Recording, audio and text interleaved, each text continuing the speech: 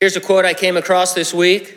Because the Bible is the only book which gives us an accurate forecast of the future, we must turn to its pages in order that we may be delivered from inexcusable ignorance and be prepared as God unfolds his prophetic program.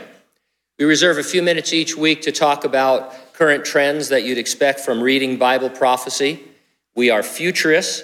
That means we interpret unfulfilled prophetic passages as yet future events that will happen literally, physically, and globally.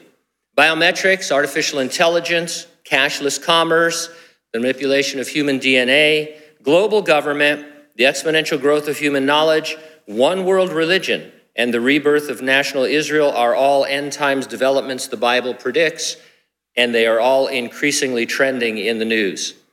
The Bible predicts mankind's future during a 7-year period called the Great Tribulation. A world leader will rise. Citizens under his rule will not be able to buy or sell unless they agree to worship him. I should also mention that he will exercise the power of life and death over those who refuse to bow the knee. Control over buying and selling involves control over pretty much everything. If the government wants to restrict your movements, they will. If they want to track you, they will. You get the idea. Now, we're experiencing on a small scale what this kind of control will be full scale in the future.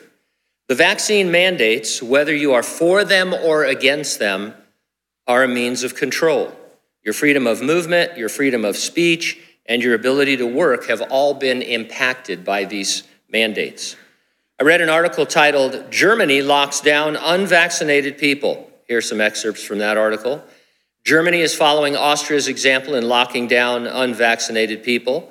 Chancellor Angela Merkel announced that the move is necessary to tackle a very worrying fourth wave of the pandemic that is overwhelming hospitals, and she blamed the unvaccinated for driving the surge.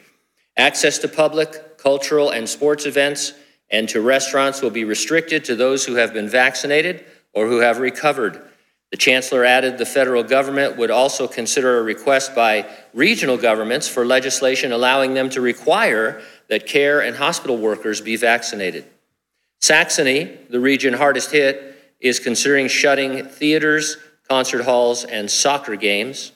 Finance Minister and Chancellor-in-Waiting Olaf Scholz said, "To get through the winter, we will see drastic measures that have not been taken before."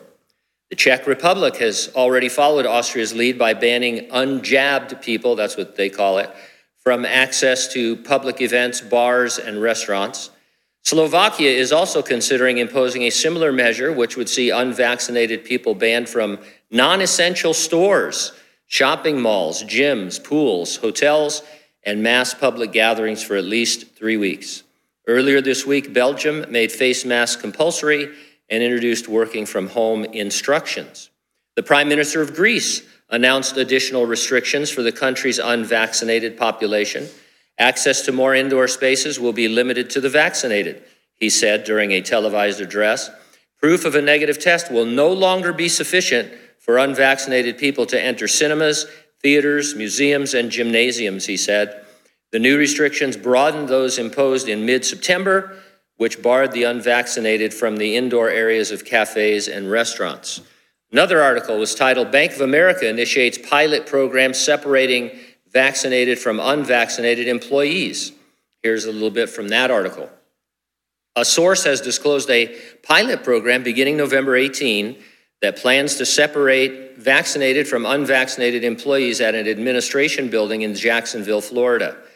Those who haven't disclosed their vaccinated status or have disclosed their status as unvaccinated can only return to work on a separate floor.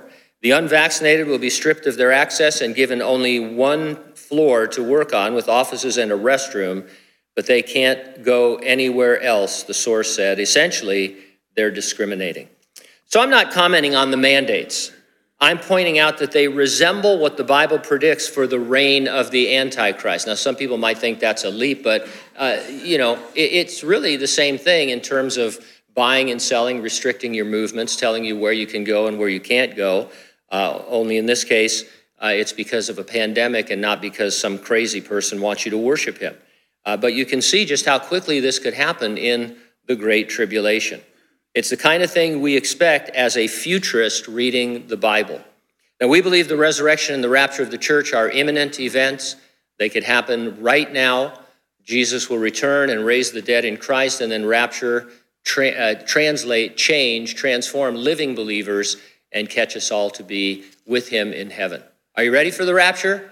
If not, get ready, stay ready, keep looking up. Ready or not, Jesus is coming.